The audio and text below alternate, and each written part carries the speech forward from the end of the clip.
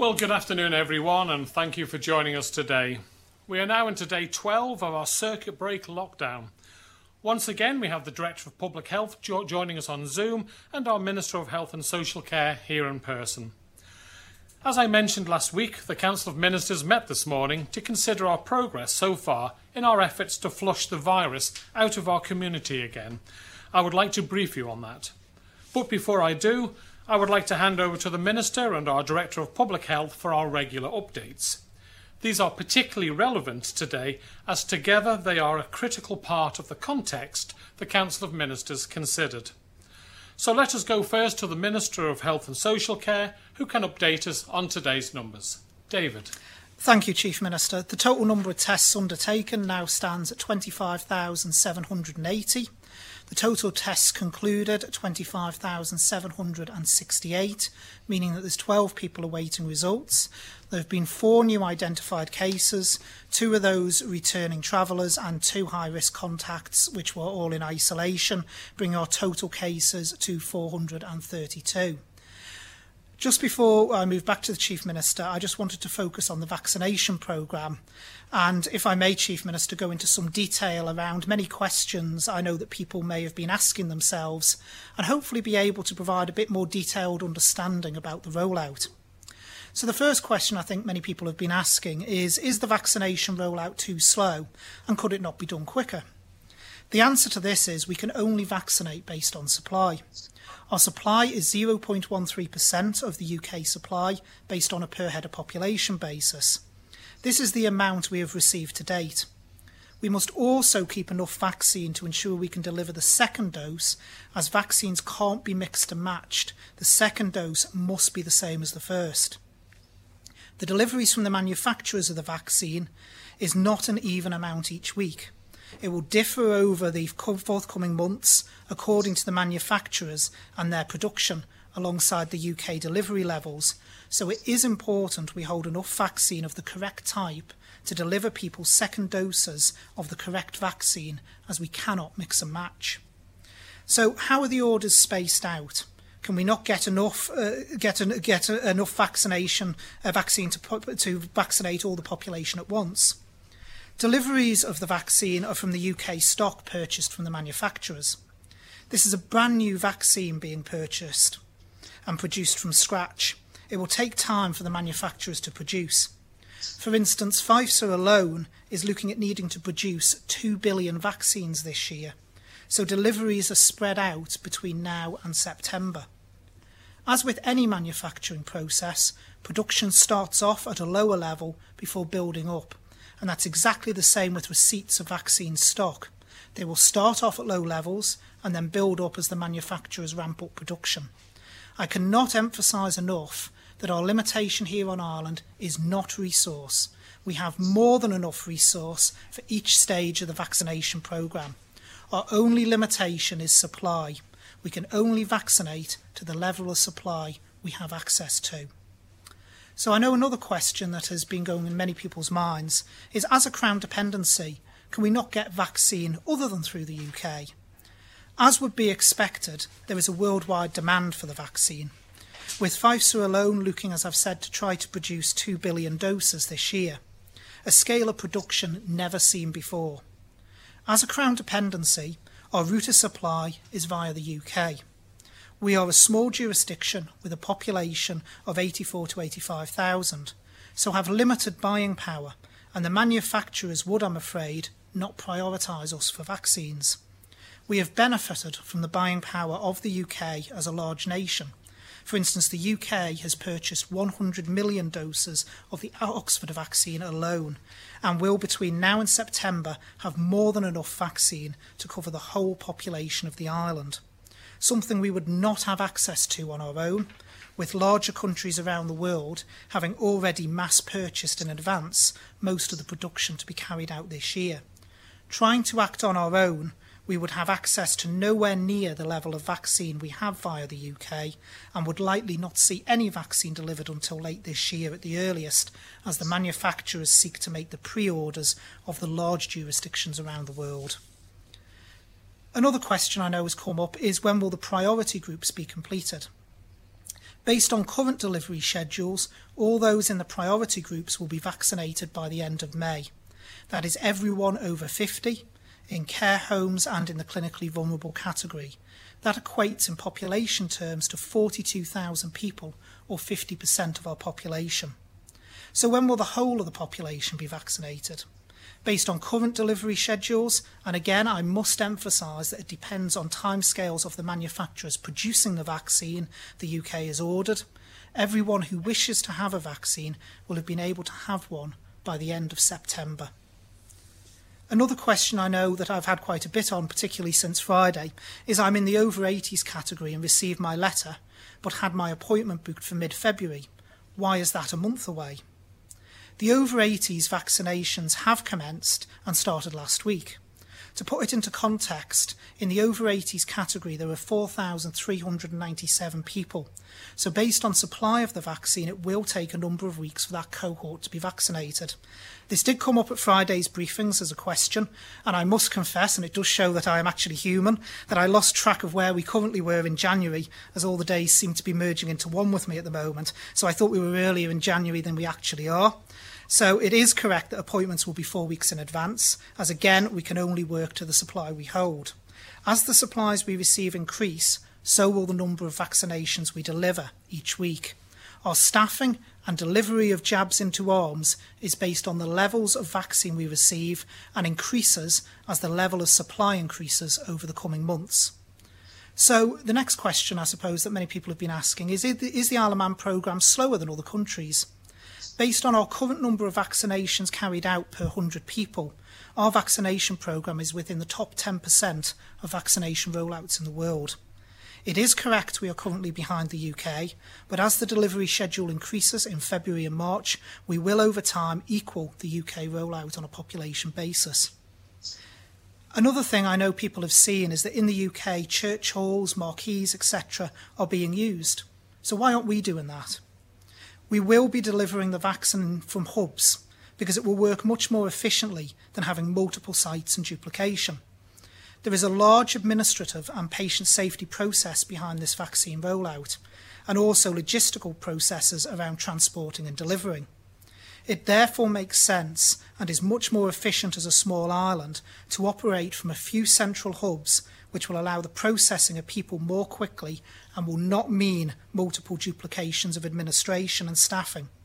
It also has to be remembered that when we see these hubs on TV being created by the UK, they are actually in many cases covering and catering for larger populations than our entire island. So this is something we've spoken about before. Where will these hubs be? As the delivery level of vaccines increases, we will be bringing the hubs online. So the airport hub previously announced will begin operating on the 28th of January. As I announced on Friday, we will also be looking to convert the old ShopRite building in Chester Street into a vaccination hub. This is to replace the current setup we have in Newlands. The Newlands setup was created before lockdown and the need for social distancing requirements, and the added measures we also need as a result. It therefore makes sense to create a larger space away from the hospital site, which will come online in February in line with our increased deliveries of the vaccine. I can also confirm we are looking at creating a vaccination hub in the north of the island, also to come online in late February, as the vaccination programme increases in line with supply. I am limited in what I can say about this at the moment, but when we are in a position to advise further, we will. So another question we get quite a lot of, or I do as Minister for Health, is why in the island have we so far been vaccinating 3 days a week rather than 7 days? The first important point to stress is the 3 days a week we have been doing does not mean less vaccine is being delivered. If we were doing 7 days, it would still be the same amount of vaccine delivered based on supply, just spaced over 7 days instead of 3. The decision was taken to do 3 intensive days to begin with, so the clinical body could review the handling protocols and delivery procedures of the vaccine after each batch, and also, crucially, the safety procedures to check they are all working as expected. It has to be remembered this is a brand new vaccine and is actually the most logistically challenging vaccine ever created. There are strict safety protocols around security, transport, handling, storage, mixing, delivery, and even down to how the used vials are disposed of. To have the right to use the vaccines, we have to ensure we comply with all of these. So there needs to be a constant review of processes to ensure we are compliant. As an example, due to the reviews that have already been made, numerous changes to processes have resulted from the experience of actually delivering the vaccine. As a medical procedure, it is important we ensure the vaccine programme is patient safe at each and every stage. I hope people have found this helpful, but before handing back to the Chief Minister, there are two other topics I would like to very quickly touch on. The first is to say thank you to the island's blood donors and the teams that have allowed blood donation to continue despite the issues we have faced. Blood donation is a crucial part of our health service, and I would like to say thank you to the team for all they have done to keep the service running at this difficult time, and also those who are blood donors who have continued to come forward.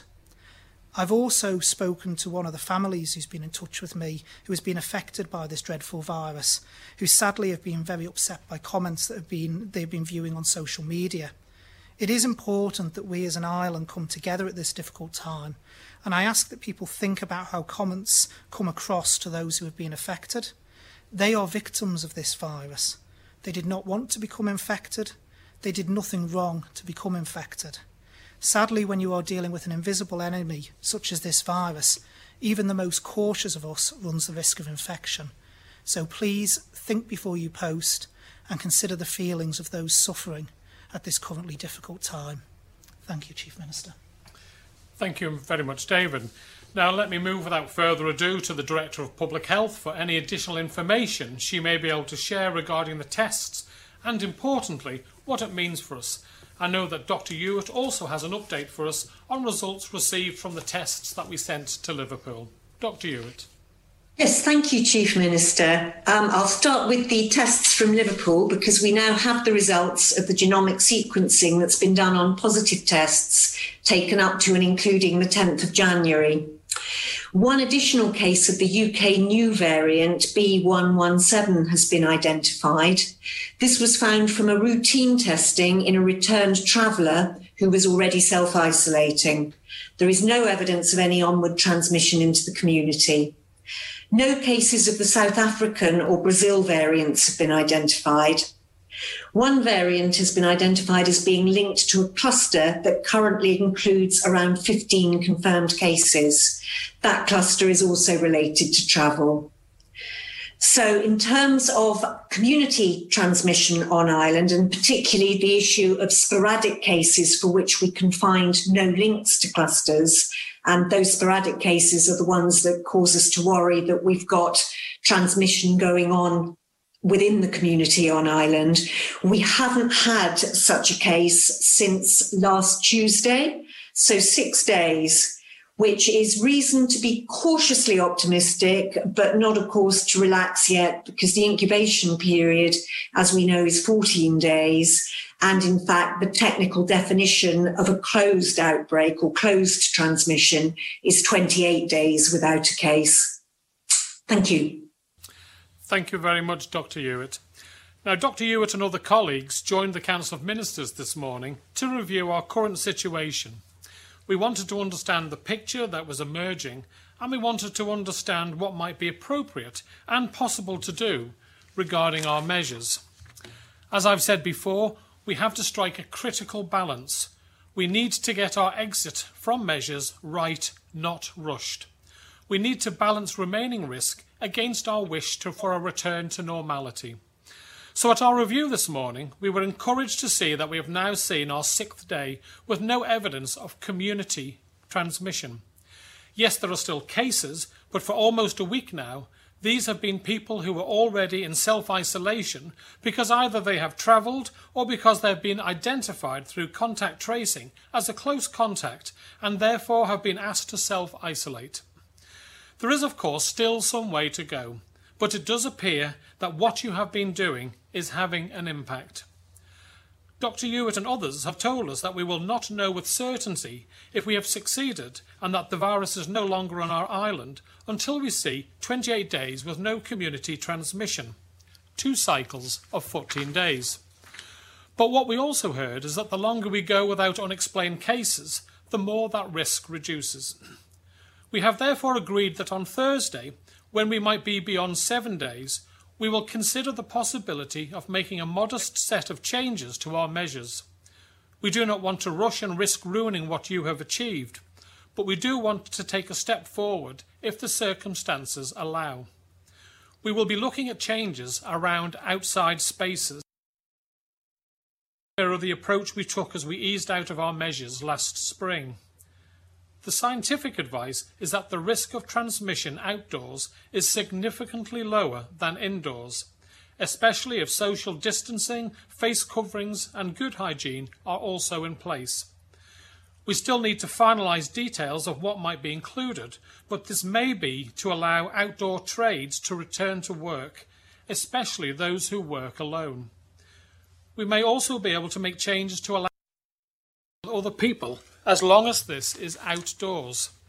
You will remember deck chairing. It may be something like that. I cannot say much more than this right now. We have a good idea where we want to go, but we want to ensure that this is tested with our clinical and public health teams and that the time is right. But I do have to underline that even if we were able to announce these changes later this week, social distancing and face coverings will remain with us and will continue to be important. I will update you on this as soon as possible. I would now like to move on to our vaccination programme. Today was an important milestone in our vaccination programme as we started the deployment of the Oxford AstraZeneca vaccine into our care homes. You may have seen the wonderful pictures of Sally Murray, who, along with 32 other residents at Southlands in Port Erin, got her first jab today. Thank you to those 33 and all the team at Southlands for their assistance. It is the beginning of a new phase. You will all remember that the Oxford vaccine is far easier to handle than the Pfizer vaccine. While for the moment we have to limit our use of the Pfizer vaccine to those who are at the hospital or who can get there easily, now that we have the green light to use the Oxford vaccine, it means that the vaccine can travel to our community wherever they are on the island. This is an important step. Until now we have had to bring people to the vaccine. Now we can take the vaccine to the people. I know the Minister was keen to share some more details with you, and he's given a very comprehensive discussion on that. I wanted to make some points of my own that I hope address some of the questions that are circulating. Firstly, people have been asking why we are so far behind the United Kingdom. It is true that there is a short lag between us, but we always knew that there would be. There are some technical and legal reasons why the UK has been able to proceed at such pace while we have had to be a little more cautious. And of course, they are in a different situation regarding COVID in their communities. The UK Health Secretary this weekend said that the UK has now vaccinated more people that have tested positive for COVID-19. So this is of course a positive milestone for them. But to put this in context, we did this in the first 2 days of our own vaccination programme. Our situations are different. Second, it is really important to state that we can only vaccinate as fast as the vaccine arrives, and I can confirm, as the Minister has already done at this briefing, that we are getting the same as if we were a region of the UK, our fair share, as some people have called it. The increase in pace that the UK have signalled to take place over the coming weeks as more Oxford vaccine becomes available should be felt here too. The third concern that people have expressed to me has been that they didn't know when they can expect to get their vaccinations. We did publish our priority group some time ago, and these are on our website. What they do not have now, and I know, is firm dates by which each group will be completed. And as I say, the Minister has already taken us through this in detail. It would be easy for me to stand here today and overpromise, to give you dates and deadlines that we may or may not meet, but I want to give you information that is based on fact and reality. I can tell you that we do have the stocks on Ireland to complete a first jab for everyone in our residential care homes by the end of this week. And we hope to have given a first jab to our top 2 priority groups, residential and nursing care homes, frontline health and social care staff and over 80s by the end of February. Now, I'm sure there will be plenty of questions, so let's go to questions from the media. And first up, we have Leanne Cook from 3FM. Good afternoon, Leanne. Fast am I. Good afternoon, Chief Minister. My first question is for the Health Minister, please. Just a bit of clarification. We had a question from a member of the public regarding visits for care homes. They've been suspended for non-essential visitors for the rest of the lockdown. Just looking for clarification to what exactly is an essential and a non-essential visitor. So an essential visit would be end of life. That would what we would class as an essential visit, where the person is end of life. The care homes need at the moment, unfortunately, to have restricted visiting. We can't afford for there to be any risk of an outbreak in the care home. So I know it's upsetting for people, but we have asked for the purposes of this lockdown that they do bear with us, and we do need to have these visitor restrictions in place. Okay, thank you. And my second question, do you have an exact figure of what bed capacity Nobles has to deal with any influx of COVID patients? So in terms of Noble's capacity, the capacity will change. That's why it's very hard to put a set figure on, because it would depend what type of outbreak we saw. If we saw a widespread outbreak, we can reconfigure the hospital to bring back online COVID wards. So at the moment, we have the side rooms which are used for any patients that are required in COVID. So they are limited in number, but the capacity, like I say, can be stepped up back to where we were in the previous outbreak, if required, where we can actually have whole dedicated wards for COVID patients. Equally with intensive care beds, we currently have the capacity, the normal capacity of intensive care beds, which I think is about 8 beds. But again, if we needed to revert, as we did previously, we could convert the capacity back to the 16 we stepped up to.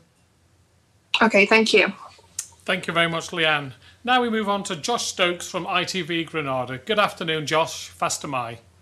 Good afternoon, Chief Minister. You said you've been advised that we'll now not know that the virus has been fully eradicated from the island until 28 days with no community transmission. So with that, are you able to confirm that the island will remain in some form of lockdown with social distancing until these 28 days have been completed?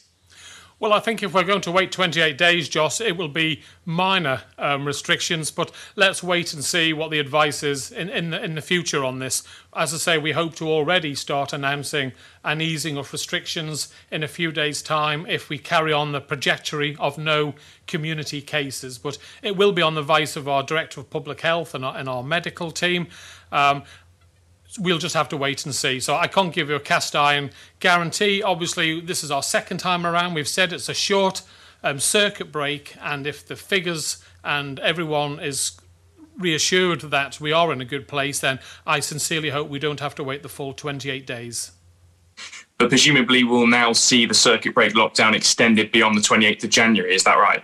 In a form, I should imagine. But as I say, we're hopeful that before we hit 28 days that we will have allowed some elements of society and workforce to be able to go back to their normal workplace. So it will be an easing off. It won't suddenly be on the 28th of January we open up everything. We'll do it gradually like we did the last time, and the signs are encouraging so far. But let's wait and see, and obviously near the time I can give you further updates. Okay, thank you. And my second question, you say that you may allow outdoor trades to return to work given the current numbers and may allow people to meet outdoors. What are you looking specifically between now and Thursday that will specifically confirm that this change may happen? I suppose it's no more community cases, unexplained cases in the community. So we can expect that if there is no community transmission between now and then, that these changes will happen? Well, obviously, that I caveat that with, again, the advice of our Director of Public Health and our medics and, vote in favour in Council of Ministers. But, that is looking likely at this moment in time. Thank you. Thanks very much, Josh. Now we move on to Simon Richardson from Business 365. Good afternoon, Simon. Fast am I. Good afternoon, Chief Minister. My first question relates to the outbreak, the cluster at the weekend at King William's College. Do you think that had the location and nature of the cluster been identified at the outset, that a lot of speculation and public anxiety could have been avoided? Right, I don't know. David or Dr. Ewart, would you like to take this one? I'll bring the Director of Public Health in, if I may, since it's contact tracing. Yes, indeed. I mean, the issue with this cluster was that it was contained from the very start because it was a finite group who'd come in from international travel and were already self-isolating at the time that the first case was identified as part of the routine travel testing. So to that extent, they were no different to any other household that consists of returning travellers. They were just a little bit larger, but in terms of risk for the rest of the population, there wasn't any more than there is with the other traveller households. Yeah, but the fact that they were contained in one area might have, if it was explained, it might have made people a little less worried and cut down on the chatter on social media, possibly. Is that ever possible? Maybe not. Secondly, possibly for the Health Minister, this one, if I may, we know that the pandemic will continue to cause lengthening waiting lists for treatments to many other acute conditions. Are you working on a strategy to enable you to catch up as soon as the pandemic is under control? Yeah, thank you, Simon. That's a very good and timely question. I touched on this on the Manning line at lunchtime, actually, when I was on the show. As Minister for Health, obviously, at the moment, we've had to suspend elective surgery, and I'm very conscious of the fact that is meaning people have to wait longer, because we had the same thing during the outbreak last year. We are keen to try and work with our third-party providers to try and bring in additional resource to help bring the waiting lists down. The biggest challenge we face is, of course, the situation the UK's in, where our third-party providers are. They themselves have their own challenges, and quite rightly, their priority is themselves. So we are limited in the additional resource we can pull in, but we will certainly, as a department, where we can, be looking at waiting list initiatives to try and bring those lists down, because as I've said publicly before, I am deeply concerned by the length of some of those lists, and we do need to get them down. Thank you very much. Yeah, thanks for that, Simon. I think it's worth pointing out that the health services in the UK and further afield, all of Europe, are virtually at breaking point themselves, and to expect us to be able to get a surplus of spare staff to come over to help the island is not a reality in the short term. But obviously, I know David and the team will do their utmost to work on reducing our waiting lists, and that's something I know the team are keen to do. Right, thank you very much, Simon. Now we move on to Tim Glover from Manx Radio. Good afternoon, Tim. Fast am I. Fast am I. 47 cases or so, I make it, that we've had in this since the new year. And a lot of people, and we're talking of loosening restrictions, a lot of people still are concerned about the borders. So just to put in context that, how many people this month have travelled? People going away for treatment to hospital, people moving here, key workers, and people returning from travel.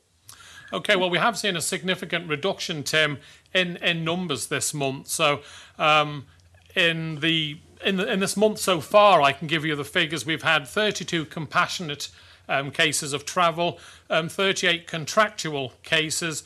Residents, 670 cases have travelled. I'll caveat that off that 670 resident cases, we have about 50, just over 50 a week are patient transfer. So if you work out that reduces the actual residents travelling, and key workers 83. So as I say, the figures are substantially down from where they were in the month of December. But still, you have to ask, please only make a travel off island if your journey is absolutely necessary. I know I was speaking to my good friend and colleague, the Chief Minister of Guernsey today, and that's exactly the message that he is giving to all his residents. Please do not leave the island unless it is absolutely essential. And just with that, following on from that, we've had a couple of concerned crew members from the Isle of Man Steam Packet Company. I'm just wondering how much public health is involved in this. I know the government is the owner, but it's an arm's length management structure. They're just worried about Manx crews mixing with UK crews on the Ben Macree, and the Manx crews are then going back to their family. If that happened and there was a case there, it's our lifeline. Yeah, it's a good point to make, Tim. I haven't had any complaints or concerns addressed over that, so I will take that obviously I'll mention to the Doctor of Public Health, Dr. Hewitt, who I'm sure will look into it and give advice, but it's not something I've had as a concern raised with me, but it could well be a concern, needs looking into, and we will do, and get back to you. I don't know, David or Henrietta, Dr. Hewitt, if you'd like to expand on that. Before I bring Henrietta in, just to say that I have had a couple of issues raised with me by members of the crew, and it has been passed on to Public Health to look at. I'm not sure what the outcome of that has been, but I'll defer to the Director of Public Health. Thank you. Yes, I mean, since the start of the issue, we have been regularly reviewing arrangements for various groups of employees. Steam Packet would be one, flight crew would be another, in order to risk assess and then try and put in place mitigations that balance the needs of the service that they work for with public safety and safety for the individuals. And we are currently reviewing the Steam Packet arrangements. Okay, Tim, and I don't want to discuss individual companies' details, but if we can, we'll give you an update on that. Right, next we have is Paul Moulton from Isle of Man Television. Good afternoon, Paul. Fast am I. Good afternoon, Chief Minister. Well, with the news of this outbreak at King William's College, I believe, 26 overseas students were allowed to come back to the Isle of Man and form this bubble. Was this done under any litigation, laws, or was this just a waiver through? And people obviously very concerned that this could happen, that 26 people from different parts of the globe have all come back and been put in this bubble. Well, these are pupils who've been residents of the Isle of Man on the whole for a number of years now. They're part of the International Baccalaureate programme, and they've needed to be at King William's College, but I think King William's College have been very responsible. They've automatically isolated them the minute they came back, and that has ensured that we haven't seen any cases pass from those students in their own bubble into the rest of the island community. I don't know if David or Dr. Hewitt would like to expand on that, please. Yeah, I can say, echo what the Chief Minister has said. They are residents on the island by virtue of their studying here. They have, most of them have for a number of years, therefore they have the rights of entry. And they have been, the college, I think, has been exceptionally sensible and in the way that they've dealt with this, and they've bubbled all those students together. And it shows the fact this is contained, that they have done an excellent job in being able to deal with it. And I'll pass to the Director of Public Health. Yes, there's not really much to add to that. As I said in the earlier response to the earlier question, this has been contained from the start, ever before we got the first positive test result back. So there has been no wide risk to the wider community. But it's been called an exemption all the way through. It's always been called an exemption. Surely it's just they're allowed to come in then, aren't they? It's an exemption under the fact that they are educational students, is my understanding, Paul. So either they have domicile or they don't have domicile. Not an exemption, no exemption required. My understanding is they're educational students, so therefore under the rules they are allowed to enter the island, because by virtue of the fact that when they are students they are resident on Ireland.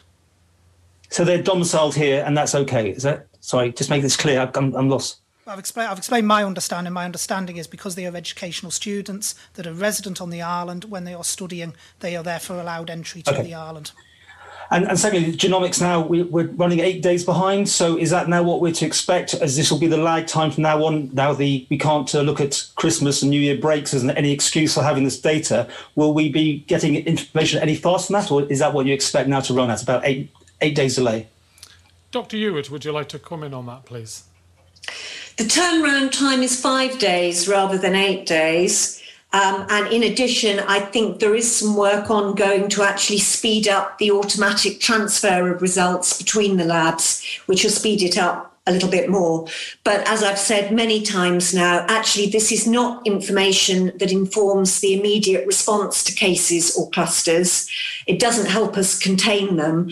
It is just extremely useful for understanding patterns of spread, and that's not an urgent need. David, would you like to give a bit more information? Yes, I certainly can. The Government Technology Service has been working with the Genomics Centre in the UK to enable us to access, to have IT access, I should say, to their systems. So it will speed things up, and if work progresses as it is, we may well be able to access data within 24 hours. Yeah, but as Dr. Hewitt has said, it's not information that we need within 24 hours because it doesn't factor in the way that Dr. Hewitt advises and how we deal with this, but it's obviously very good information to have. Right, thank you very much, Paul. We now move on to Helen McKenna of Isle of Man Newspapers. Good afternoon, Helen. Fast am I. Good afternoon. Firstly, this question is probably for the Health Minister.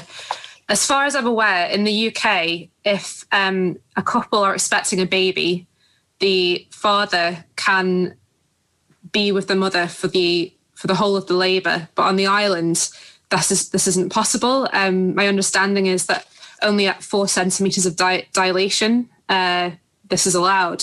So I'm just asking what is being done to ensure there's supports for parents expecting babies during lockdown, as this could affect their mental health. Yeah, I mean, we fully accept, and I certainly accept as Minister, I mean, it's a stressful time as it is enough for women who are about to give birth without having extra pressure put on top of them. The clinical advice, and that's what we work on, is these measures are required to ensure that within Noble's infection control protocols and limit any potential spread of the virus if it is out in the community within the Noble's environment. So we work purely off the medical and clinical advice, and the medical and clinical advice at this moment is in order to protect the Noble's site. That is what's required. We do have to remember as well, on the island, we are in the situation where this is our one and only hospital. If we did have an outbreak within the hospital environment, that is much different to having an outbreak in a hospital environment in the UK, where there may be other hospitals to be able to transfer people between or to. We don't have that. So unfortunately, with some of the restrictions we've had to put around the hospital, they will seem to be tighter than UK hospitals because we haven't got the alternatives they have. But I do appreciate how much stress there is for women about to give birth. I've spoken to many of them who've been in touch with me over the last few days, and as soon as we can, and it will be as soon as we can, we will change those procedures, but it will have to be based on clinical and medical advice. Okay, thank you. And my second question is for Dr. Hewitt. You mentioned that the last community transmission case was Tuesday. However, I might just be mishearing things. There's a lot of information, obviously, over the last few weeks. I thought it was Monday. Can you just clarify what exact date the last community transmission was? The last community transmission, by which we mean a case that doesn't have any link to a transmission chain, so a sporadic one that's just popped up with no explanation, that was Tuesday the 12th. Okay, thank you. Thank you very much, Helen. Now we move on to Alex Bell from BBC Isle of Man. Good afternoon, Alex. Fast am I. Good afternoon. Some very, very encouraging headlines came out of the UK press this weekend. Yesterday, the NHS boss in England said 140 people per minute were receiving the vaccination. And indeed, figures from Scotland on Saturday suggested that it could be as soon as mid-July before everybody there is offered a jab. Now, I know 0.13% of our stock taking from the UK is guaranteed. Are there any guarantees as to the rate of pace which will receive these trays? Right, I'll let David take that, but if I could just caveat before he comes in, there's always a skillful play of words with some of these press comments, not by you, Alex, but by in the UK, where they say offered. Offered does not mean that you're getting a jab. It just means you will be offered a date. And I think we have to be careful with that when we take on board the comments made in the United Kingdom. But with that, I'll hand over to David. Yeah, that's exactly to echo what the Chief Minister has said. So, for instance, I referred to in my remarks about us having the entire over 50s population vaccinated by the end of May. What the UK has pledged to do is for them to have been offered a vaccination. Now, that's very, very different. And it's the same with the cohort of the whole population. It will be offered because they'll be in phase 2. It doesn't mean the vaccine will be delivered because the UK is getting their orders up to September as well. So they can't vaccinate quicker than demand. demand. The UK has started quite a high rollout, but as we, again, like us, they will be limited by supply. I know there has been instances in the UK which hit the media, I think the other day, of reports of GP surgeries being asked to slow down in terms of the vaccination being delivered because it wasn't going to be able to keep up.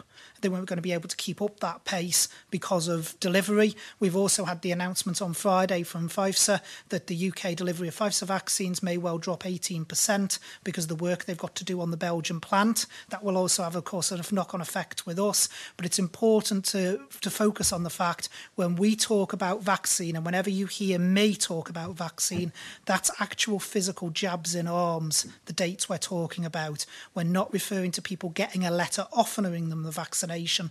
We are talking about having actually vaccinated people, and that's a very, very important difference. Thank you very much. And as a follow-up question, what point into the vaccination rollout can we realistically expect to see changes in the one big thing which hasn't really changed since last March, the border policy? Well, I'll let David go into that, but it really will be, once we're confident that we've got the vaccinations, that we've delivered a certain percentage of our population, obviously the most important categories are our high risk, then we will be able to say, right, at a certain time, we'll be able to revisit our border strategies, and we've already asked our teams, our medical director and our public health director to start strategising when they think the advice will be that we can maybe move to allowing families, say, to come in to visit on the island based on what is considered to be a safe enough percentage of the population vaccinated. I don't know, David, if you want to expand on that. Yeah, so we plan to have the over 50s and those the most clinically vulnerable, which is obviously the groups most affected by the virus, done by the end of May. I would say once those groups are done, that creates the first review point. Now, I'm not going to try and preempt what decisions will be made off the back of that, if any decisions to change will be made off the back of that, because I think it still depends upon infection rates elsewhere and whether the UK has got their outbreak under control, because as we know with the vaccination, it only protects the person. In the UK, if people came in, they could still infect other members of the population that still could become seriously ill. So our review point, I would say, would be after the over 50s are done. That's the first major review point. And then we would look at what potential impact any outbreak on the island would have against our hospital capacity and everything else, as we always do. But I would say that's the big review point. Yeah, I'd just like to caveat that, Alex. Obviously, if the UK see a significant reduction in the number of infections in their population, then it may well be much earlier that we review the situation. So there's no tablets of stone here. If the UK see a significant improvement, then we could consider much earlier than that altering our own policy. But thank you very much, Alex. OK, and last but not least, we have Sam Turton from Jeff. Good afternoon, Sam. Fastyr mie. Fastyr mie, Chief Minister. I wonder if we could go back to your speech quickly. You said about face coverings will remain with us and will continue to be important. If we get to a point where social distancing is removed and we can go back to as we were, what seems like a month ago, but I think it was about 12, 13 days ago, will we see face coverings still be advised beyond that period? I think I'll ask the Director of Public Health to advise on that. My initial reaction would be no once we've gone through the full 28 days and we're confident it's not in the community. But I probably better defer that answer to the Director of Public Health. Thank you. I actually agree with the answer you've just given. If there is no local transmission and we are as assured of that as we possibly can be, then there is no reason for us as the government or myself as Director of Public Health to recommend the continuance of using face coverings. But as was always the case, it's down to individual decision. And if certain individuals feel they would feel more confident if they continued to use a face covering, then they can continue to do so. Thank you. OK. And Sam? And secondly, when can we expect the schools to go back if we continue on this positive trend? Right, again, that will be on the advice of our medics. I don't know, Dr. Hewitt, if you would be able to give Sam an update. Yes, I mean, getting schools back in action is one of the things that one always wants to do as a priority. And so that is certainly one of the early things for review, and that will need to look at what levels are looking like. It will need to look at what schools can do to mitigate risk through social distancing, one-way systems, use of face coverings in school and so on. But we're already having discussions with our colleagues in the Department of Education to think about how that might play out.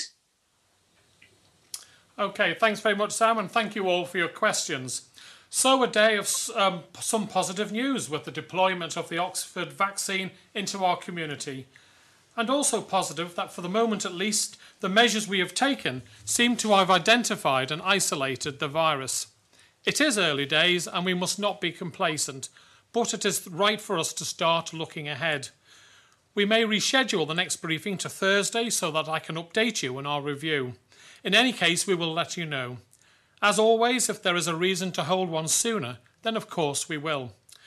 Thank you for doing what you have done. Thank you for staying at home. Thank you for wearing a face covering as much as you are. And thank you to everyone who is self-isolating. You are making a difference. And if you have any COVID symptoms, then call 111 as soon as possible. As always, if you need information, please visit gov.im/COVID-19 or call the community support line on 686 262 or email covid19communitysupport@gov.im. I will leave these things there for you today. Please remember the basics, stay at home. Before you go out, ask yourself, is it essential? If you do go out, wear a face covering if you can. If you have any symptoms, then stay at home and call 111 as soon as you can. Make the right decisions to keep you, your family and your island safe and to protect our vaccination programme. And finally, I would like to personally thank all our track and trace team who I know have been working long hours in doing all the tests, the swabbing, the tracing of all the high-risk contacts of people who've unfortunately contracted COVID-19. They really have done a sterling job for the people of the Isle of Man. So thank you very much. Bye-bye.